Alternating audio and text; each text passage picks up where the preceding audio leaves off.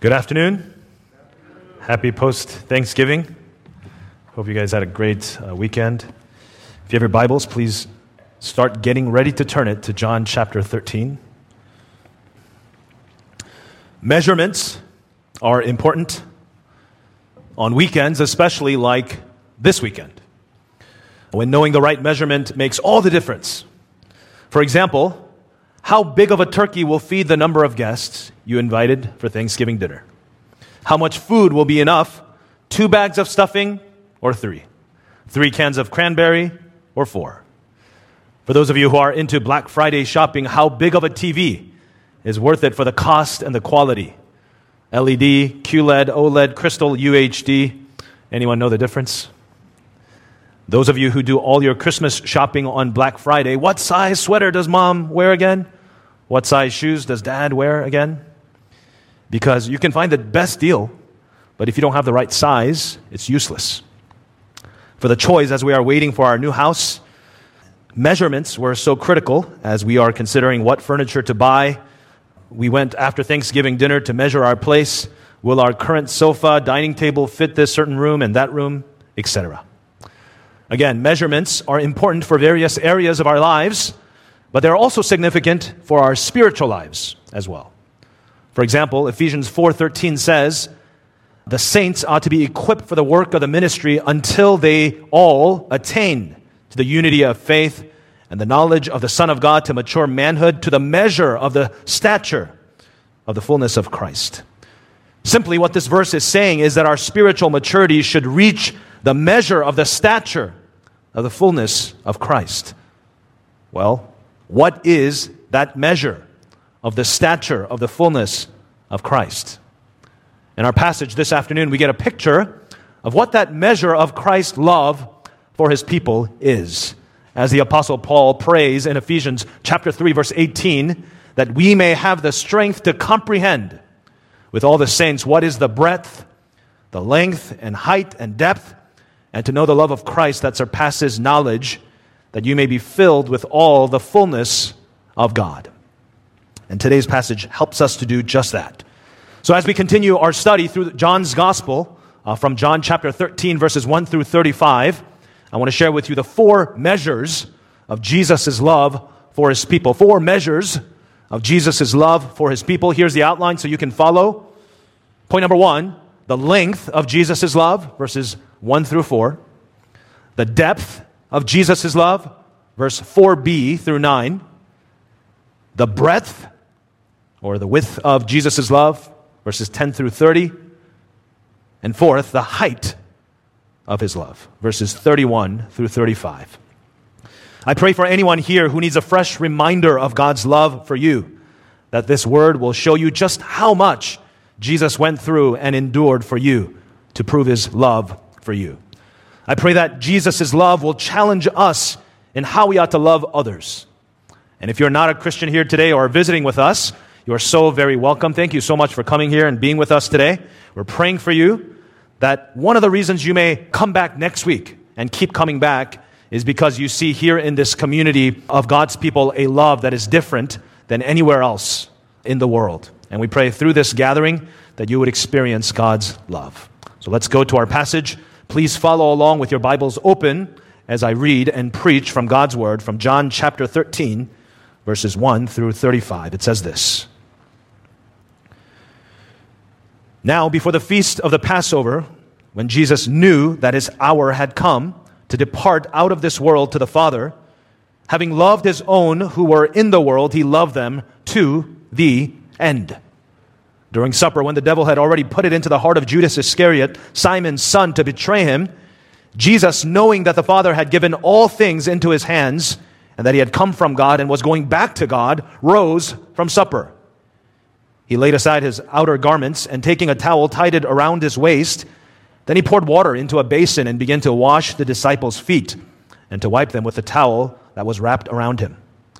He came to Simon Peter, who said to him, Lord, do you wash my feet? Jesus answered him, what I am doing you do not understand now, but afterward you will understand. Peter said to him, you shall never wash my feet. Jesus answered him, if I do not wash you, you have no share with me. Simon Peter said to him, Lord, not my feet only, but also my hands and my head. Jesus said to him, the one who has bathed does not need to wash except for his feet, but is completely clean. And you are clean, but not every one of you. For he knew who was to betray him. That was why he said, not all of you are clean. When he had washed their feet and put on his outer garments and resumed his place, he said to them, do you understand what I have done to you? You call me teacher and Lord, and you are right, for so I am. If I then, your Lord and teacher, have washed your feet, you also ought to wash one another's feet. For I have given you an example that you also should do just as I have done to you. Truly, truly, I say to you, a servant is not greater than his master, nor is a messenger greater than the one who sent him. If you know these things, blessed are you if you do them. I am not speaking of all of you. I know whom I have chosen, but the scriptures will be fulfilled. He who ate my bread has lifted his heel against me. I'm telling you this now before it takes place, that when it does take place, you may believe that I am he. Truly, truly, I say to you, whoever receives the one I send receives me, and whoever receives me receives the one who sent me. After saying these things, Jesus was troubled in his spirit and testified, truly, truly, I say to you, one of you will betray me. The disciples looked at one another, uncertain of whom he spoke. One of his disciples, whom Jesus loved, was reclining at the table at Jesus' side. So Simon Peter motioned to him to ask Jesus of whom he was speaking. So that disciple, leaning back against Jesus, said to him, Lord, who is it?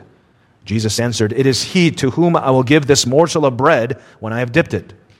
So when he had dipped the morsel, he gave it to Judas, the son of Simon Iscariot. Then after he had taken the morsel, Satan entered into him. Jesus said to him, what you are going to do quickly. Now no one at the table knew why he said this to him. Some thought that because Judas had the money bag, Jesus was telling him, buy what we need for the feast, or that he should give something to the poor. So after receiving the morsel of bread, he immediately went out, and it was night. When he had gone out, Jesus said, now is the Son of Man glorified, and God is glorified in him. If God is glorified in him, God will also glorify him in himself, and glorify him at once. Little children, yet a little while I am with you. You will seek me, and just as I have said to the Jews, so now I also say to you, where I am going, you cannot come. A new commandment I give to you, that you love one another, just as I have loved you. You also are to love one another. By this all people will know that you are my disciples, if you have love for one another. What is the measure of Jesus' love for his people? Point number one, let's consider the length of his love. Verses 1 through 4. Look with me to verse 1 again. It says this, now before the feast of the Passover, when Jesus knew that his hour had come to depart out of this world to the Father, having loved his own who are in the world, he loved them to the end. Inspired by this verse, the late theologian and pastor of 10th Presbyterian Church in Philadelphia, James Montgomery Boyce, writes this, that chapters 13 through 17, which contain the final discourses of the Lord with his disciples just before the crucifixion, are the holy of holies of Scripture. He says, and I quote, nowhere in the entire Bible does the child of God feel that he is walking on more holy ground. For here, more than in any other portions of Scripture, the child of God hears the voice of Jesus leading him into greater understanding of his new place before the Father, and consequently also of his new position in the world.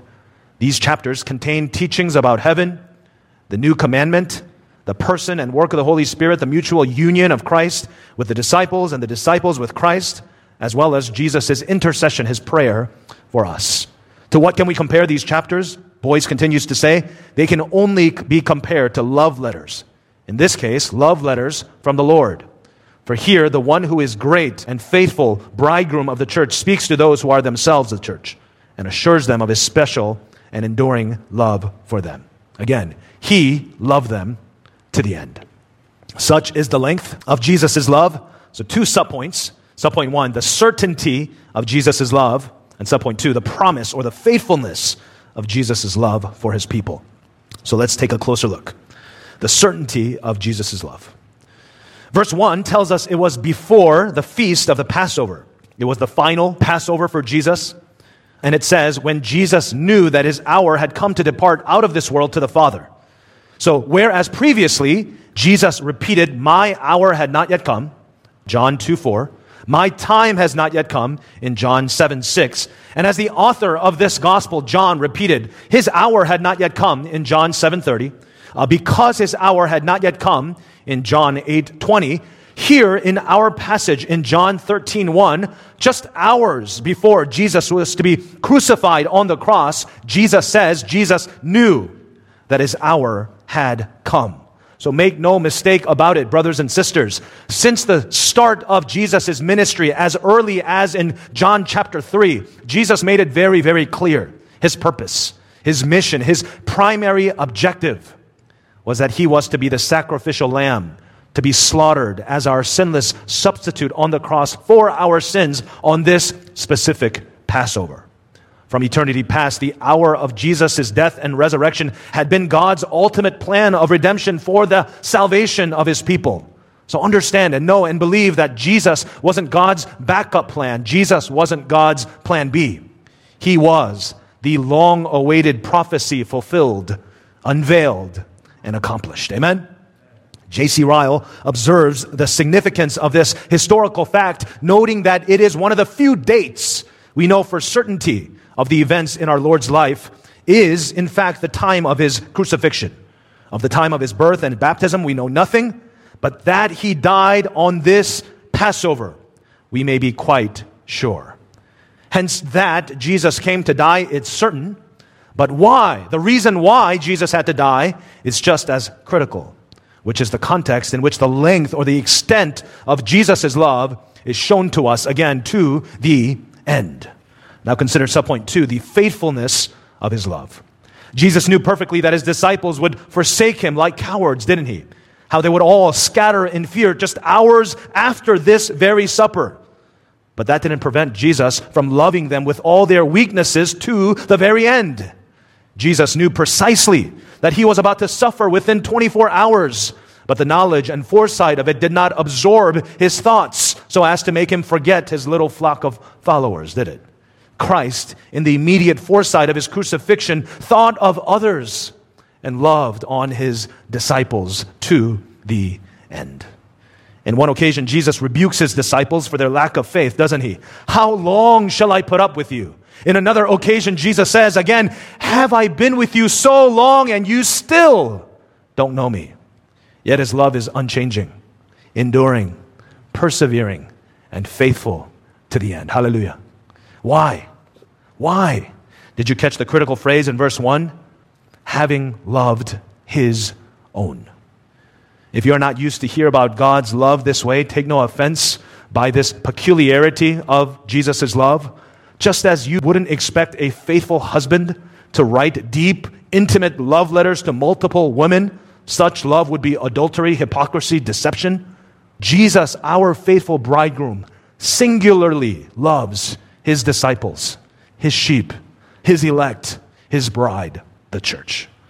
And it's clarified how Jesus loves his own in verses 2 through 4. Look with me to those verses 2 to 4. It says this, during supper, when the devil had already put it into the heart of Judas Iscariot, Simon's son, to betray him, Jesus, knowing that the Father had given all things into his hands and that he had come from God and was going back to God, rose from supper. Now, before we talk about Judas, I want to make sure we don't let anything else distract us from the main point of these verses and what the author John is intending for us to grasp. See it by his use of repetition. Verse 1, Jesus knew that his hour had come to depart out of the world to the Father. And in verse 3, Jesus, knowing that the Father had given all things into his hand, that he had come from God and was going back to God. So the point, the emphasis, the repetition is here for us to know. Jesus came to earth from God and would go back to God. Why? For us to know, for us to grasp his love. From start to finish, from beginning to end, generation to generation, his covenant was made and his covenant was kept. The purpose of his coming was because he loves his bride, the church, to the end. Again, J.C. Ryle writes, the love of Christ to sinners is the very essence and the marrow of the gospel. That he should love us at all and care for our souls. That he should love us before we even loved him or even knew anything about him. That he should love us so much as to come into the world to save us, take our nature upon himself, bear our sins, and die for us on the cross. It is a kind of love to which there is nothing like among men. The narrow selfishness of human nature cannot fully comprehend it. It is one of those things which even the angels of God long to look into, according to 1 Peter 1:12. It is a truth which Christian preachers and teachers should proclaim incessantly, Ryle says, and never be weary of proclaiming. Close quote. Don't miss also the very important phrase in verse 3, Jesus, knowing that the Father had given all things into his hand. You see, it had all come down to this very moment. The whole history of the Passover was eminently calculated to make men understand Christ's work of redemption. God's salvation plan was zeroing in on Jesus' shoulders on this very Passover night. And Jesus, knowing the Father's plan and purpose and power, was all on him, all the dignity, all the majesty of his person and office, willingly, what does he do? Willingly lays down his life for his beloved. One theologian writes, never before had a human heart faced what Jesus did in that garden, and never again will God require it. So, dear brothers and sisters in Christ, if for whatever reason you feel you are unloved today, because of some circumstance in your life that happened in the past, or perhaps is happening in the present, you think you are unlovable, unworthy, or unacceptable, or because of some sin God stopped loving you, know this. Remember this. Hear the words of God, the truth. You are worthy of Jesus' life. You are worthy of Jesus' death. You are worthy of Jesus' mission. He did not condescend from glory to Golgotha for any other reason. He came to die and rise to prove his love for you. Amen? May these words, brothers and sisters, be a fresh, life-giving, head-lifting, soul-comforting, hope-inspiring truth for you today. Jesus died and rose again so that you may know that the Creator and the sovereign ruler of the universe loves you, that he always loved you from eternity past. He loves you now, this moment, and he will always love you to the end. His love is certain love. His love is faithful love to the end, because that is who he is. As John prayed, God is love. Amen? His love is long-lasting. His love is everlasting. Well, we're just going to touch on Judas here in point 1 because he is the subject of a larger portion of the next verses. But notice the important insight in verse 2. During supper, when the devil had already put into the heart of Judas Iscariot, Simon's son, to betray him. This, of course, is not the first time Judas is associated with the devil. Back in John chapter 6, verse 70, Jesus actually calls Judas a devil. Well, here's the thing. Months had passed in proximity with Jesus and his disciples, seeing his works, hearing his words. Months had passed, yet Judas did not repent. Months had passed, yet Judas plotted and premeditated his satanic ploy. He conspired in partnership with the devil until this night of the betrayal. Brothers and sisters, may Judas's example be a lesson for all of us that Jesus is long-suffering with us. 2 Peter 3:9 says, the Lord is not slow. The Lord is not slow in keeping his promise. Instead, he is patient with you, not wanting anyone to perish, but that everyone to come to repentance. So, brothers and sisters, if you are a believer and a professor of Christianity, of Jesus the Christ as Lord and Savior, and you are actively engaging in sin, may his kindness lead you to repentance today. Furthermore, consider this. If you are going to be a co-conspirer with anyone, be sure you don't co-inspire with the devil. It doesn't end well. Conspiring, plotting, ploying with the devil does not end well. Examine your heart, examine your speech, examine your worship, your singing, your gratitude, your humility, your scripture reading, your prayer, your discipleship, your evangelism. Are you conspiring with God and his people? Or are you conspiring more with the enemy and the things of this world? If you want to stand on one side or the other, let me challenge you. Stand on the side of God. Stand firm on love, joy, peace, patience, kindness, goodness, faithfulness, gentleness, and self-control. Because against such things, there is no law. What that means, you can't go wrong. Don't conspire with Satan and choose division, gossip, speculation, assumption, presumption, pride, selfishness, self-righteousness, self-protection, seeing the worst in people. Don't do that. May this be the day you look to Christ and partner back with Christ. 1 Corinthians 13, 4-8 says, love is patient, love is kind. Love does not envy or boast. It is not arrogant or rude. It does not insist on its own way. It is not irritable, resentful. It does not rejoice at wrongdoings, but rejoices with the truth. Love bears all things, believes all things, hopes all things, endures all things. Love never ends. The longevity of God's love through Jesus shows a clearer picture of the measure of his love, doesn't it? That's point number one. Point number two, what is the measure of Jesus' love for his people? Point number two, consider the depths of Jesus' love from 4b to verse 9. It says this, he laid aside his garments and taking a towel tied it around his waist. Then he poured water into a basin and began to wash the disciples' feet and to wipe them with the towel that was wrapped around him. He came to Simon Peter, who said to him, Lord, do you wash my feet? Jesus answered him, what I am doing you do not understand now, but afterward you will understand. Peter said to him, you shall never wash my feet. Jesus answered him, if I do not wash you, you have no share with me. Simon Peter answered him, Lord, not my feet only, but also my hand and my head. How deep is Jesus' love for his disciples? Let's consider two subpoints, his humility and his sacrifice. So subpoint number one, his humility. With all things given into his hands, all the power, all the status at his disposal, some might have expected Jesus to defeat the devil in an immediate and swift confrontation and to devastate and crush Judas with a blow of his divine wrath. Certainly he could have, right? Instead, Jesus, our humble Savior, so humble Master, what does he do? He washes his disciples' feet, including the feet of the betrayer Judas. Having given many proofs of his remarkable affection all throughout his earthly ministries to his disciples, Jesus now gives one more stunning proof of his love by washing their feet. On the last evening before his own death, Jesus shows that he loved them to the very end of his ministry.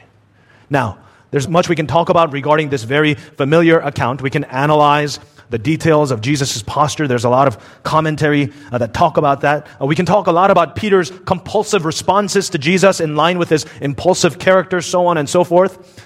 But I want to point us to the significance of what Jesus was doing and the implications of what Jesus was teaching his disciples.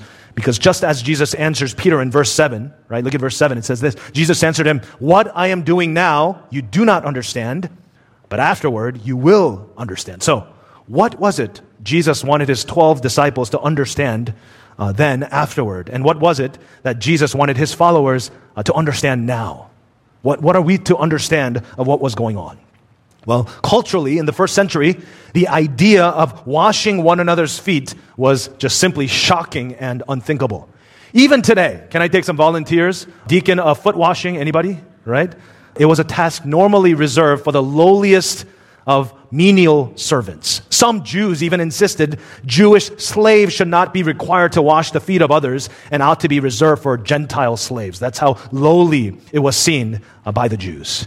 And so Peter's shock and response, Lord, do you wash my nasty feet? Is somewhat understandable, isn't it? How low did Jesus go to prove his love for us? One commentator says, his act of humility is as unnecessary as it is stunning and is simultaneously a display of his love, a symbol of his saving cleansing, and a model of Christian conduct. It was a demonstration of his claim, I am among you as one who serves, according to Luke 22:27. You see, this act of service was pointing to something greater, how deep Jesus' love goes for us. So consider subpoint number 2, his sacrifice. In the second part of verse 8, Jesus teaches us why such humbling was necessary and what Jesus' act of service was pointing to. If I do not wash you, you have no share with me. Here, what the disciples could not have understood then, although Jesus told them a number of times, right? Many times Jesus said what exactly was going to happen to himself. He's going to die. He's going to go back to the Father. But they failed to understand it. And so here, what we as his disciples now understand by faith through the Bible, we understand that this was pointing to something greater. So Jesus' incarnation, right, we understand to be spoken this way from Scripture. It says this: Christ Jesus, who though he was born in the form of God, did not count equality with God a thing to be grasped, but he emptied himself by taking the form of a servant, being born in the likeness of men. And being found in human form, he humbled himself by becoming obedient to the point of death, even death on a cross. Philippians 2, verses 5 through 8. You see, his lowering himself from eternity, his humbling himself in the likeness of men, his humiliating himself in the form of a servant, his sacrificial and selfless giving of himself even to death on the cross was in order to reach down to the lowliest of all depraved sinners like you and me. The Bible says, for our sake, he made him, Christ, to be sin who knew no sin, so that in him we might become the righteousness of God. It also says in Galatians 3, Christ redeemed us from the curse of the law by becoming a curse for us.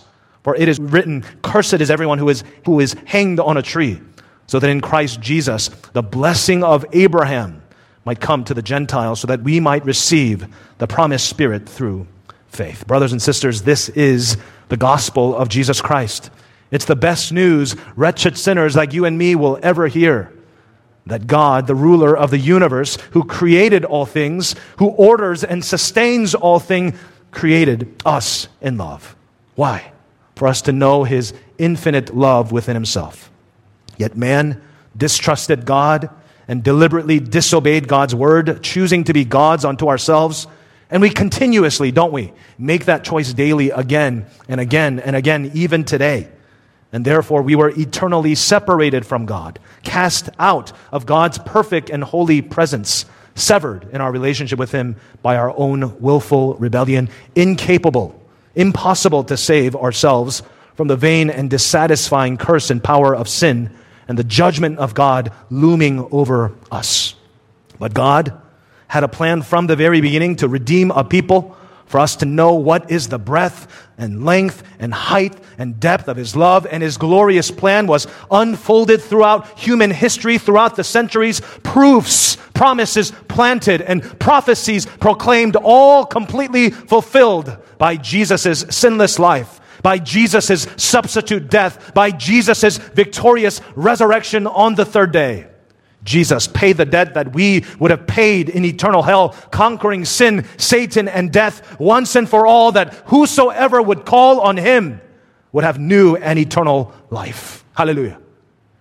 Dear friends and visitors, if you are here this afternoon and you know yourself to not be a Christian, or if you are not sure that you are, thank you again so much for being here with us to hear God's word. But allow me these couple minutes to speak to you specifically. Contrary to what the world believes, your sins will not just be forgotten or dissipate into thin air. If you think so, you don't know the seriousness of your sins. Scripture says God will render to each one according to his works. God must punish sin because he is the righteous, just, and good God. If I were to punch an old man, you would think I'm a jerk, right? If I were to punch a baby, you would call the police, right? If I were to punch the president, they would lock me up as a terrorist. If I were to sin against a holy God of the universe, eternity of life sentences would not be sufficient to pay for my crimes against him. But God is a God of mercy and love. That's why the sinless Son of God himself had to come, be my substitute, to be your substitute on our behalf for our salvation. He paid completely for the sentences of our sins. He satiated the wrath of God reserved for all of our unrighteousness. In exchange, he imputed to us his righteousness. That's the length.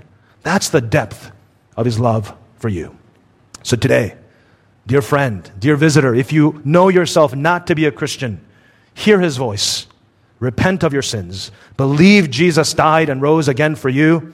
Trust him with your whole life today and tomorrow and forevermore. I'll be standing at the back door at the close of service. Pastor Jeremy will be standing at the outside door. We'd be happy to talk to you about how to follow Jesus. Don't leave this place without talking to someone, anyone, about how you could follow Jesus, and we would love to pray with you. Dear beloved members of New Covenant Baptist Church, my brothers and sisters in Christ, are you feeling down perhaps? Feeling low? Well, consider the depths of how far and how low Jesus came for you. Isaiah 59 verse 1 says, "Surely the arm of the Lord is not too short to save. His arms are strong. His arms are long. It reaches low and it reaches down to save you again and again and again."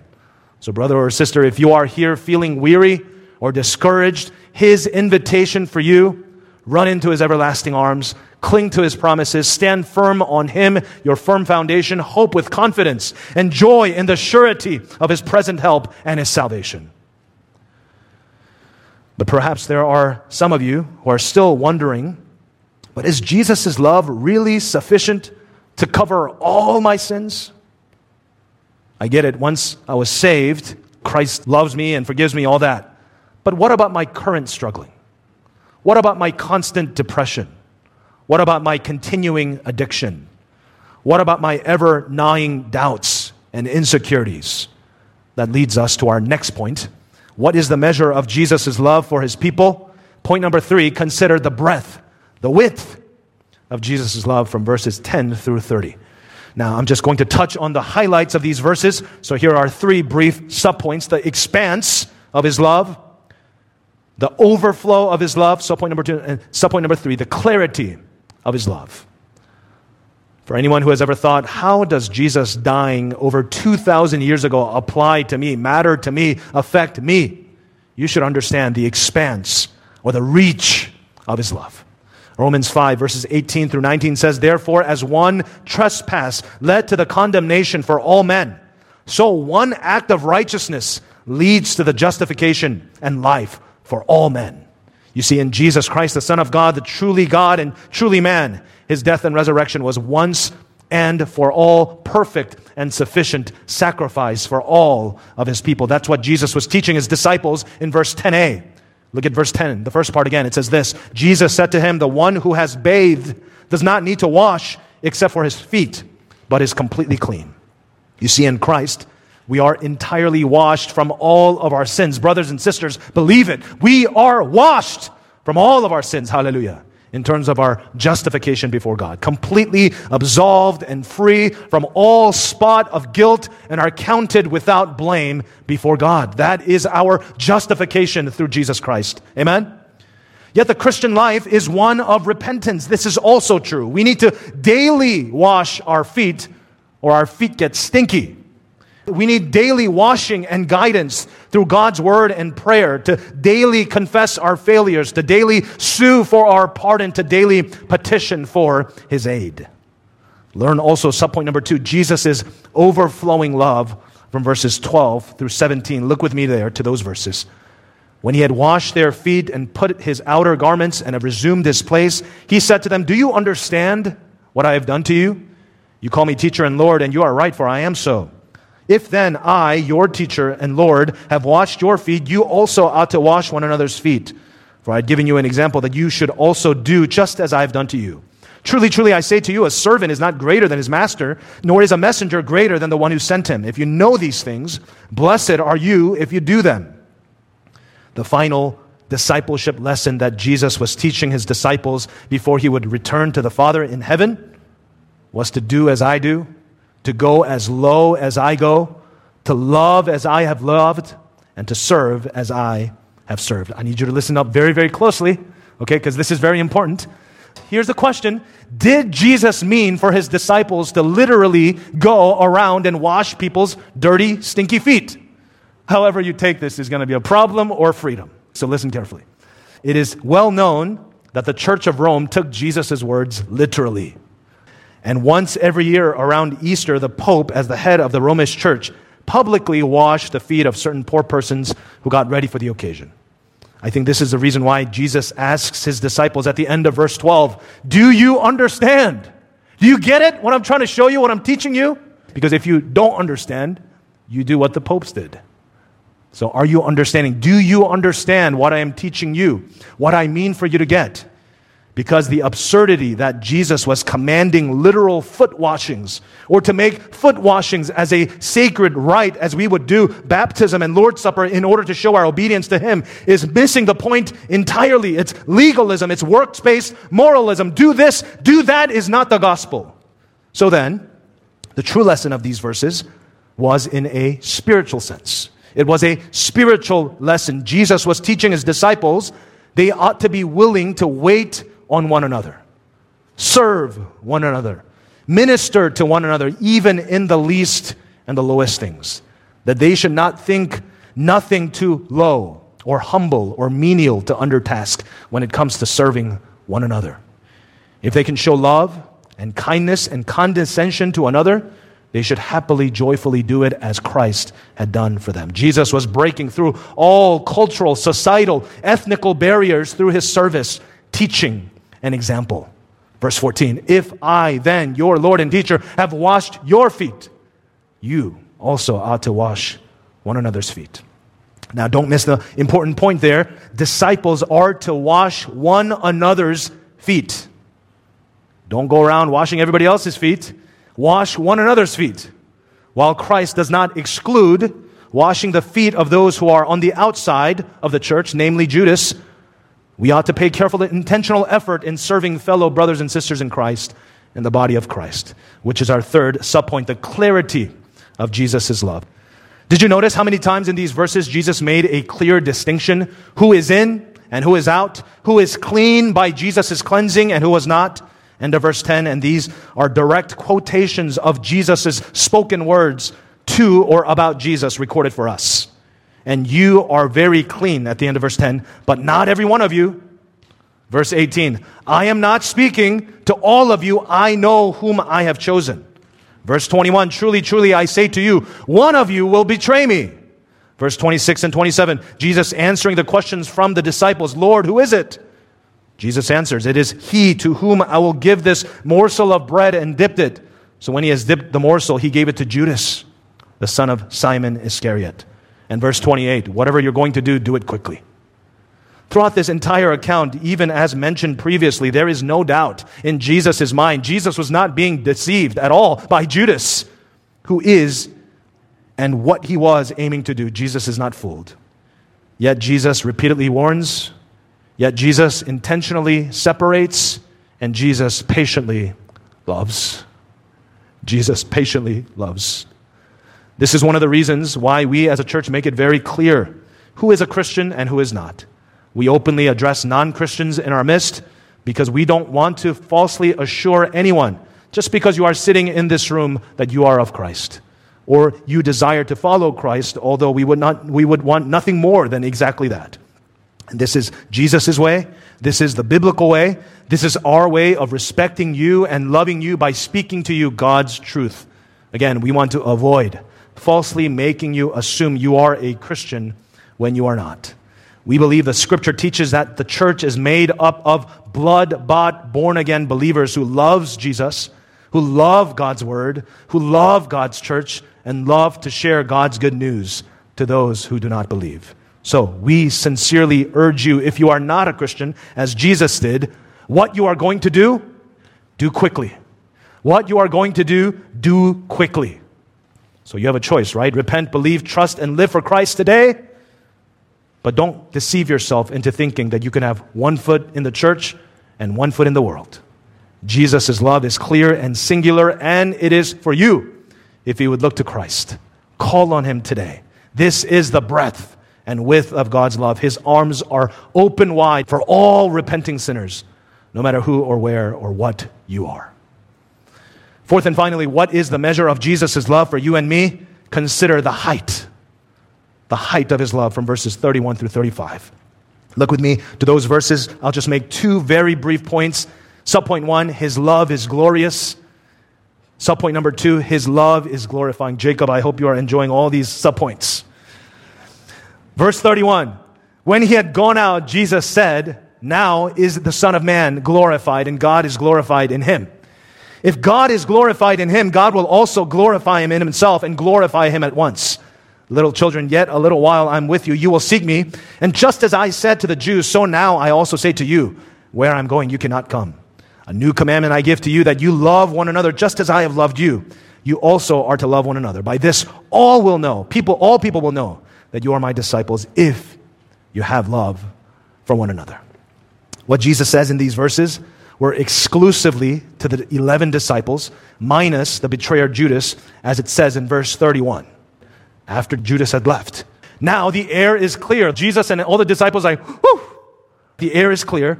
What was held back by a stranger's presence is now removed, and Jesus teaches them, and them only, the height of his love, the supreme key, the high note of his love, the basis of a new commandment. The reason why Jesus was able to love as he loves, the reason why Jesus' love is long and deep and wide, is because his love is from on high. It's what the psalmist wrote in Psalm 108, verse 4. Write this verse down. For great is your love, higher than the heavens. Your faithfulness reaches to the skies. Psalm 108, verse 4. For great is your love, higher than the heavens. Your faithfulness reaches to the skies. Why? Look at verses 31 through 32. Jesus said, now is the Son of Man glorified, and God is glorified in him. If God is glorified in him, God will also glorify him in himself and glorify him at once.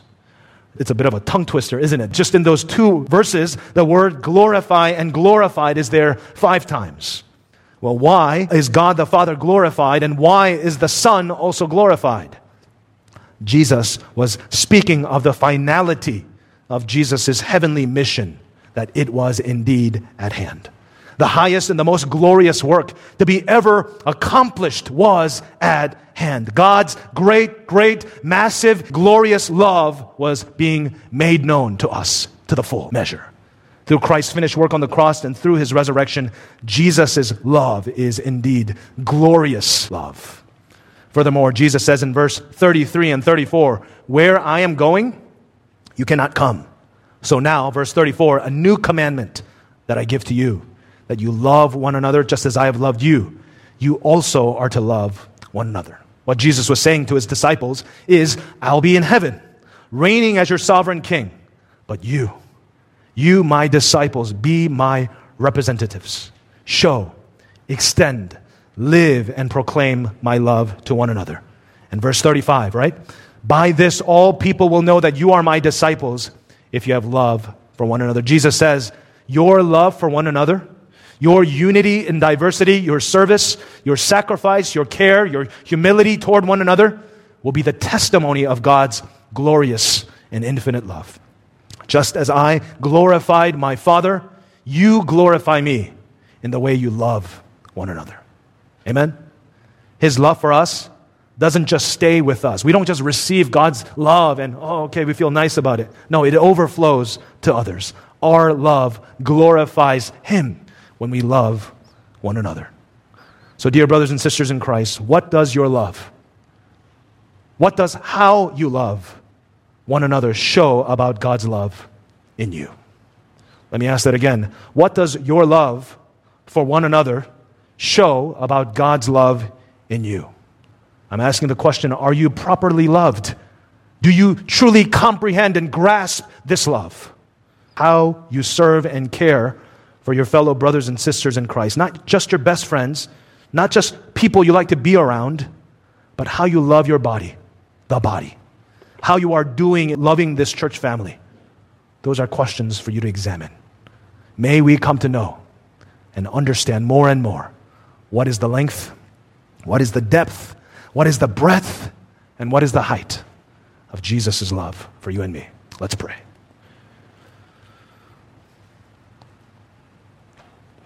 Heavenly Father, we come before you this afternoon in this season of Thanksgiving. Though there are so many reasons for us to grumble and complain and be ungrateful for, Father, your love reminds us we have no excuse. Your salvation, your word, your promise, the fellowship of your servants and people around us reminds us we have so many reasons to be grateful for and to glorify you through our lives. Help us to do it faithfully. Help us to know deeper, truer, what is the length, height, depth, and breadth of your amazing love. Thank you for Christ. in whom you have shown that awesome, amazing love toward us. We give him glory for it in Jesus' name. Amen.